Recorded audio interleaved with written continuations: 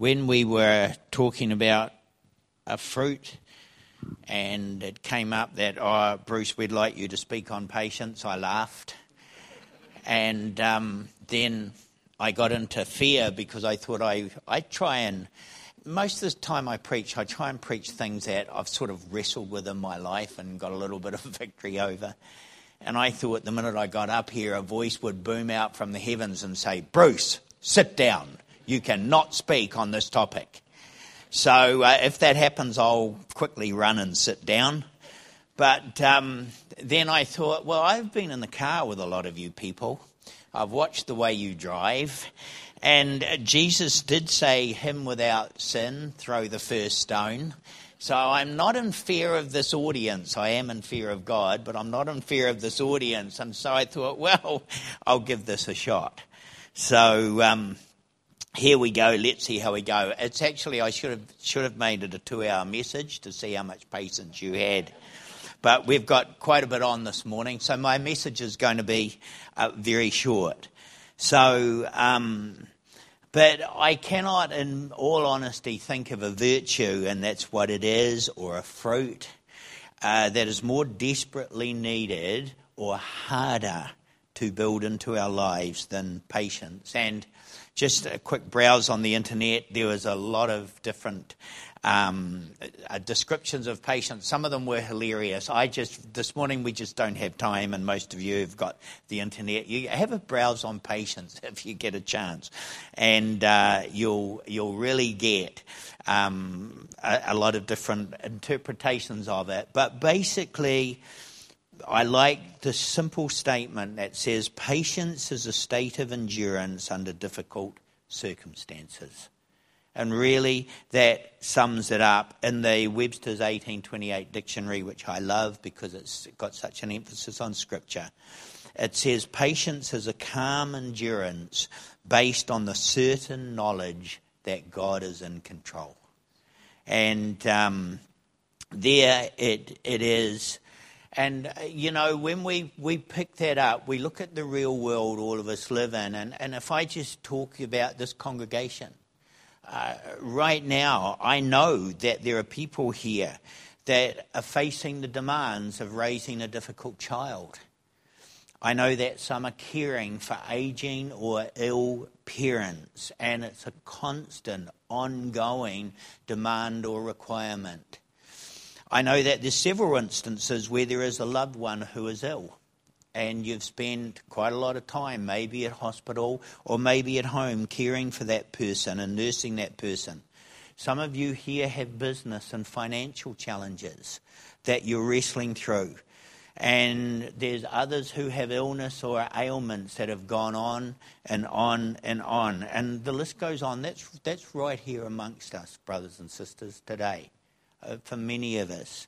And I love what Ben shared, that we cry out and we say, Lord, come and fix this now. I don't have a problem with that prayer.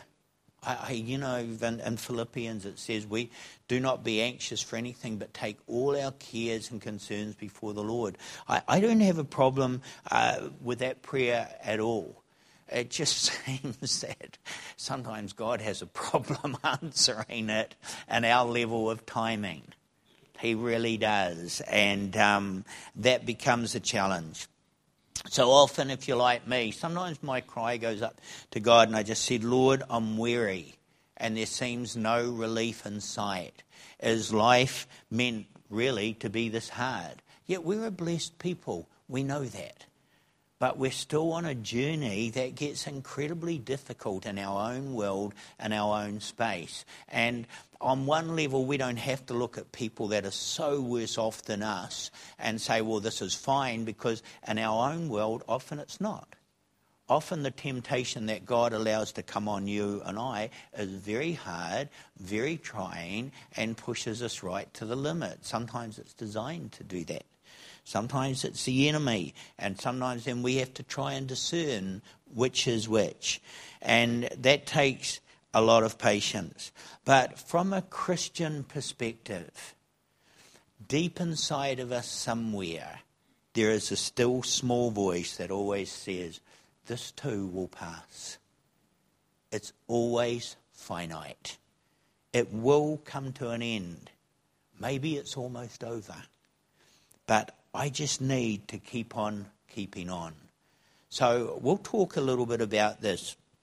But before we condemn ourselves too much, let's understand that nobody is born patient. That's why it is a fruit or a skill to be developed, not a gift. So let's use Exhibit A, the crying baby. So you bring your joy of your life, there's just a new arrival in your home, and you bring him or her home. And when that baby wakes up in the middle of the night and is hungry or needs changing, it doesn't say, Mum and Dad have had a rough time, they're fairly tired, I'll just wait it out till they get up in the morning and I hear them wandering around, and then I'll let them know. They just wail and wail and wail, and I believe God's made that crying sound particularly to grate on our nerves so we can say, I can't stand this anymore. And we drag ourselves out of bed. We might be tired, we might not be well, and we attend to the baby's needs. So we're not born with patience. Also, as children grow up and get older, they're not overly patient. I can remember banging our kids in the car to go off for a holiday. They've been so excited about them. We've got an 8-hour drive somewhere and we're talking about lovely beaches and swimming and fun, and they pile in the car. 30 minutes later, are we there yet? And then, no. Well, how much longer? And you think, my gosh, we've only just got on the road. And here he goes. So it is something that I believe we're all going to be wrestling with for the rest of our lives. Now, I don't want that to sound negative, because before I finish, I will give you a few points that can help us. But let's just be careful about one point in the society we live in today. We often claim that impatience is a virtue. We say, well, I might be impatient, but I get things done. I achieve things. I make things happen. And the problem with that is it sounds good, but the Word of God disagrees. Proverbs 14:29 says, a patient man has great understanding. A quick-tempered man displays foolishness. Proverbs 15:18 says, a hot-tempered man stirs up dissension, but a patient man calms a quarrel. So there's nothing in Scripture that says impatience is a virtue. And if any of you, and quite a few people here work in the medical fraternity or arena, will all tell you that patience creates illness. Impatience creates illness. It creates breakdowns. It fractures relationships. It causes us to say things that we wished we'd never said, but they're already out there. Sure, we can repent and take them back, but everybody here has said some things through impatience that we wished we'd never said. So there is nothing redeeming about impatience and being impatient. It causes accidents and carnage on the road. How many of you have been driving on holiday and seen somebody pull out and pass a line of cars with a blind corner coming up? And then you breathe a deep sigh of relief when they pull in and there's not an accident. But sometimes that doesn't happen and there's a head-on collision and people's lives are wasted and destroyed right there and then. So there isn't anything redeeming about it. So we need to get on the journey. We don't need to condemn ourselves. We need to understand we were not born patient. It needs to be acquired. So I just want to give you a few tips that I think may help. So the first one is John 15, verse 5. And it just says this: I am the vine, you are the branches. If a man abides in me and I in him, he will bear much fruit. Apart from me, you can do nothing. So first point, we cannot produce the patience in the way God requires it from us unless we're abiding in Christ.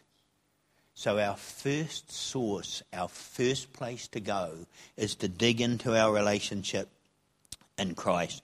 So unless we're walking in his steps and his ways, unless we're imbibing his word, bringing it into our lives, getting the Holy Spirit to work and build that within us, unless we're walking with brothers and sisters in harmony that can help us and pray for us and be working this out together with us, and unless we're spending quality time in prayer and worship before the Lord, patience will elude us. So that is the first point. Jesus has an endless source of patience for us, but we have to drink from his well to get it. And there's no alternative to that. So firstly, that is very important. Second point, a day of rest. It's another foreign concept to society, and I've preached on it before, so I'm not going to labour it right now. But it's a powerful statement when Jesus said, I made the Sabbath for you, not for me. Wired into our DNA is to need rest, is to need one day off a week. It's not a law anymore. But it was so important that the penalty for violating it under the old covenant was death. And so God understands how desperately we need it. But Jesus under the new covenant is saying, hey guys, this is a gift to you, but it's essential. You need it. And both our soul and our spirit need this. We just need to define what it is. It's a great time to worship and meditate and think on the things of God, but basically it's anything that you want to do that is not work-related. It's anything that will bring you rest, bring you peace. So just sit and reflect on God, on what he's doing, absorb his teaching, or take a walk, or go and play golf, or spend some time in the park. Watch the children play, listen to the birds sing, read a book. Even plant a flower and watch it grow. That may help some of you. But basically, Jesus is saying it is at our peril if we don't cultivate this in our lives. So a key to patience. Firstly, it is found in Christ. Secondly, we must give ourselves rest. God doesn't need us to be working 24/7. He's more than able to do those things. So he only requires from us basically what we are able to produce within the context and the rhythms of time that our body, soul and spirit need. Can you all hear that? Because society is not going to make it easy for anybody living here in this Western world to rest one day. It's not going to make it easy for all sorts of things and reasons. The third point I want to say is the statement mostly we hate when other people tell us this, and that's to trust God. See, what do you do when you go to the doctor and he tells you you have a serious illness? What do you do when you lose your job, as Ben has just found out his job is going to disappear? What do you do when your children disappoint you? What do you do if your spouse leaves and suddenly your life becomes empty? What do you do? Well, the fact that we're Christians doesn't exempt us from facing challenges like this. See, sometimes the issues of life are just too big for us to cope with in our own capacity. In 2009, my wife of 36 years, Vanessa, who many of you knew, was diagnosed with a brain tumour, which finally took her home. Now, when we do these tests, my scores on Mercy and some of those areas are fairly low.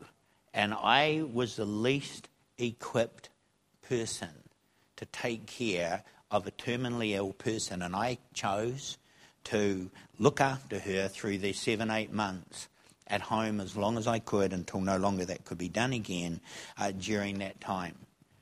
And it was traumatic for me. She was the most wonderful patient and just amazing.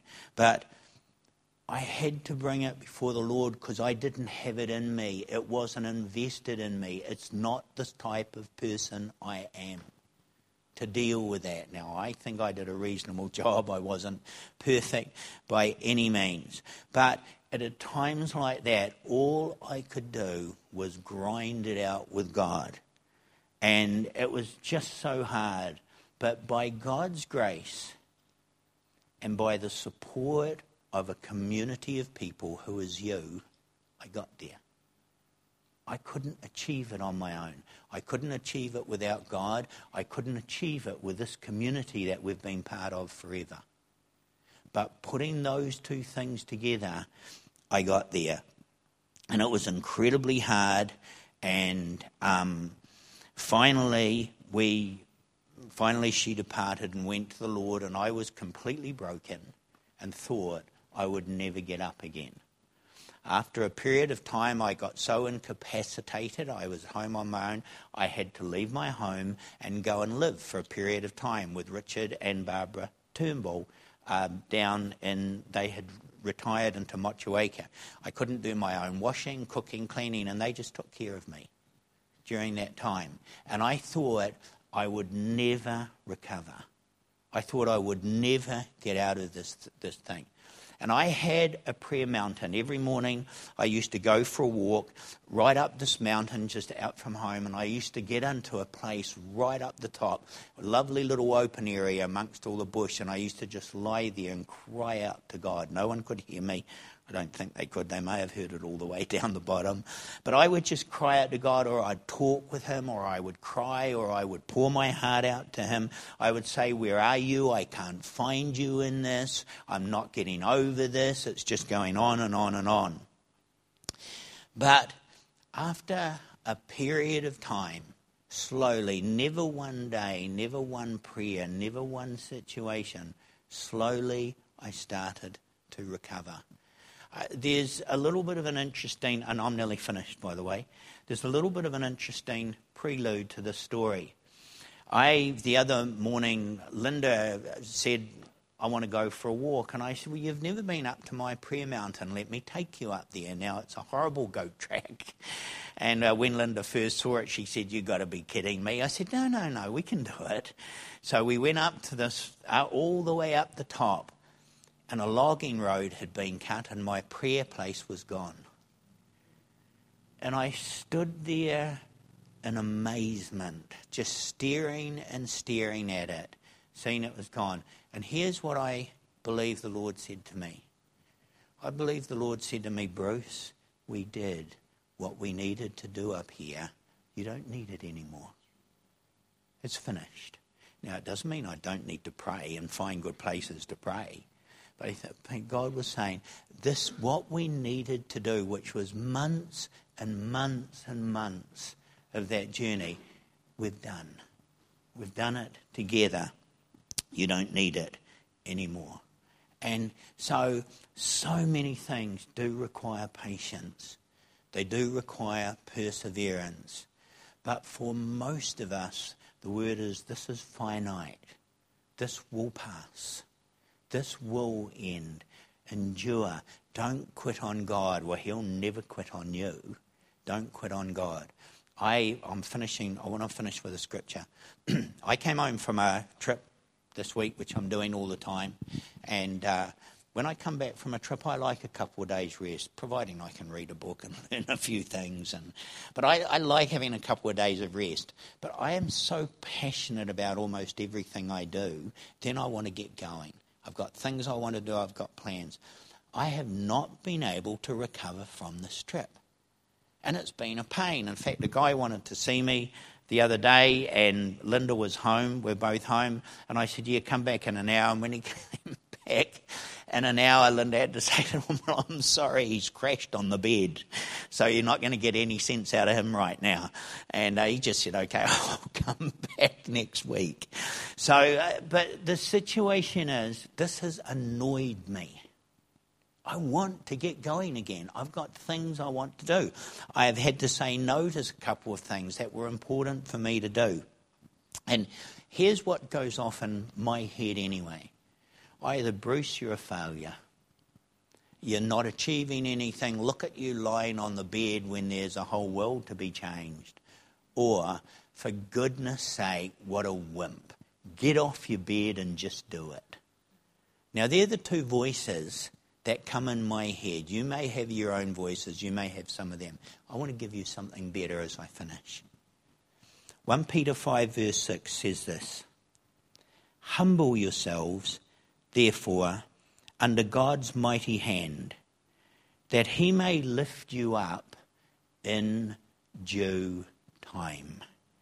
Cast all your anxiety upon him, because he cares for you.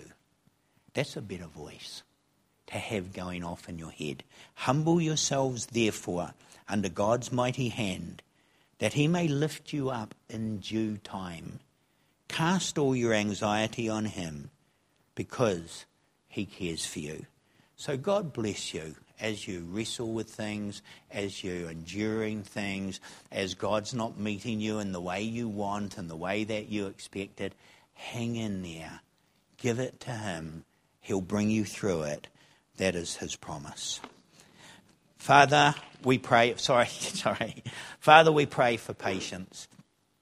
We recognize it as a fruit. It's so we're not going to condemn ourselves to whatever level we have right now.